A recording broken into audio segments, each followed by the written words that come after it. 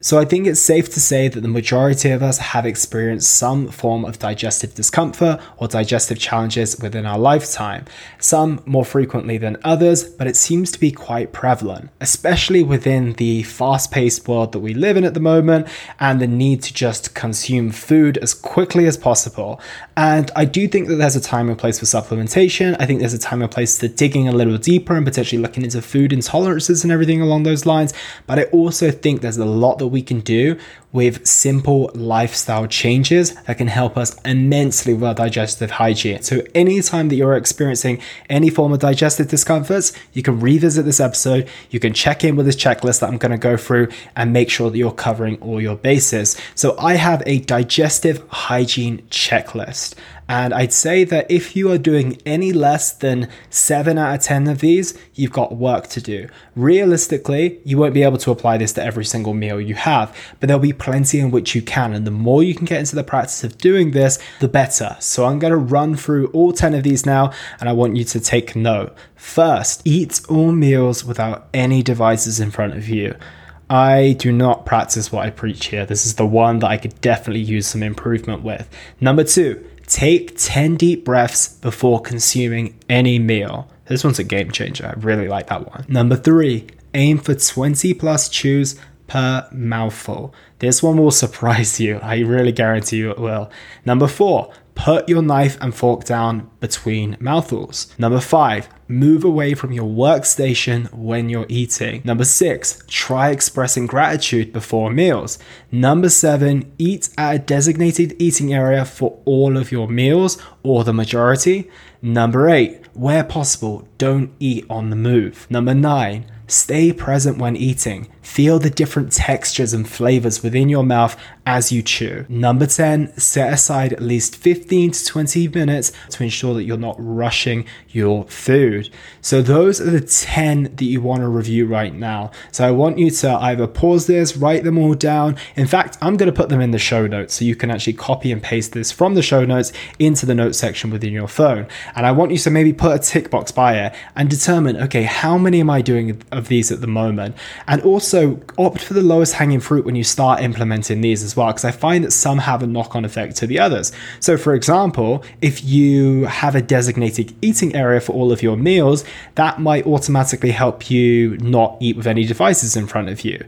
It might help you express gratitude because you remember, because you're not caught up in the moment, etc. So I know what's coming next. Elliot, 15 to 20 minutes per meal for 3 meals a day? That's 45 to 60 minutes that I do not have.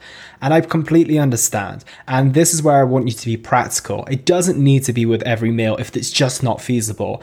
However, if you're having your evening meal and that's the meal where you can sit down, you can take your time a little bit more, then do it then and try to implement as many of these as possible. Or if you find you're particularly bloated after a certain meal, maybe always after lunch, you're just super bloated and you're not feeling good with the foods that you're having, maybe you need to prioritize that meal and putting these practices into place with the certain meals that are causing you issues. And also, if you are having severe digestive discomfort, yes, you might not want to spend the time, and yes, this is going to be a lot of work to get into place, but it's going to pay off in the long run. How do you feel when you don't have digestive discomfort? Or even better, to really viscerally feel it, how do you feel when you do have digestive discomfort? Because it's not just impacting your stomach with a little bit of bloating, it's kind of impacting just about anything. I know personally it is for me.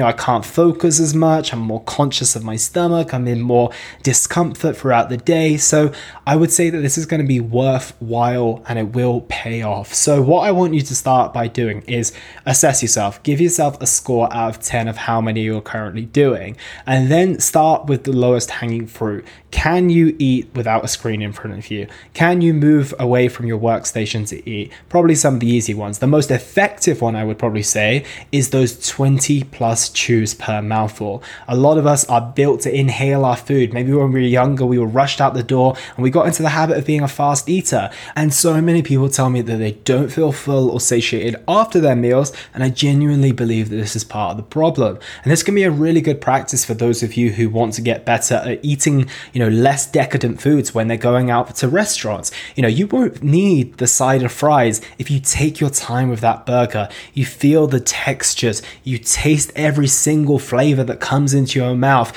You're present, you've expressed gratitude, you've breathed before you've eaten. So look at this list, give yourself a score out of 10. Try and work towards being 7 or more out of 10 at most of your meals. Go for the lowest hanging fruit or the one that you feel is going to be most effective. And remember, this is a habit. This is practice. This won't happen overnight. It's going to require conscious effort and consistency.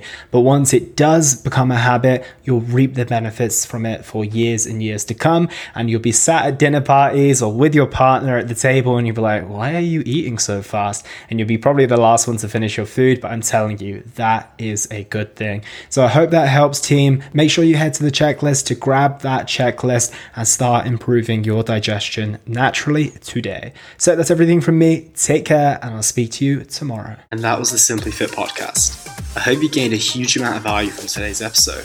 I feel inspired to improve your health and well-being. Be sure to search for Simply Fit in Apple Podcasts, Google Podcasts, and Spotify, or anywhere else you get your podcast from. And go ahead and subscribe so you don't miss any future episodes. Also, if you like the episode, please don't forget to give it a 5-star rating.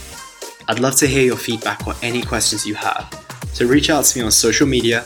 You'll find me on Facebook and Instagram at Elliot Hassoun.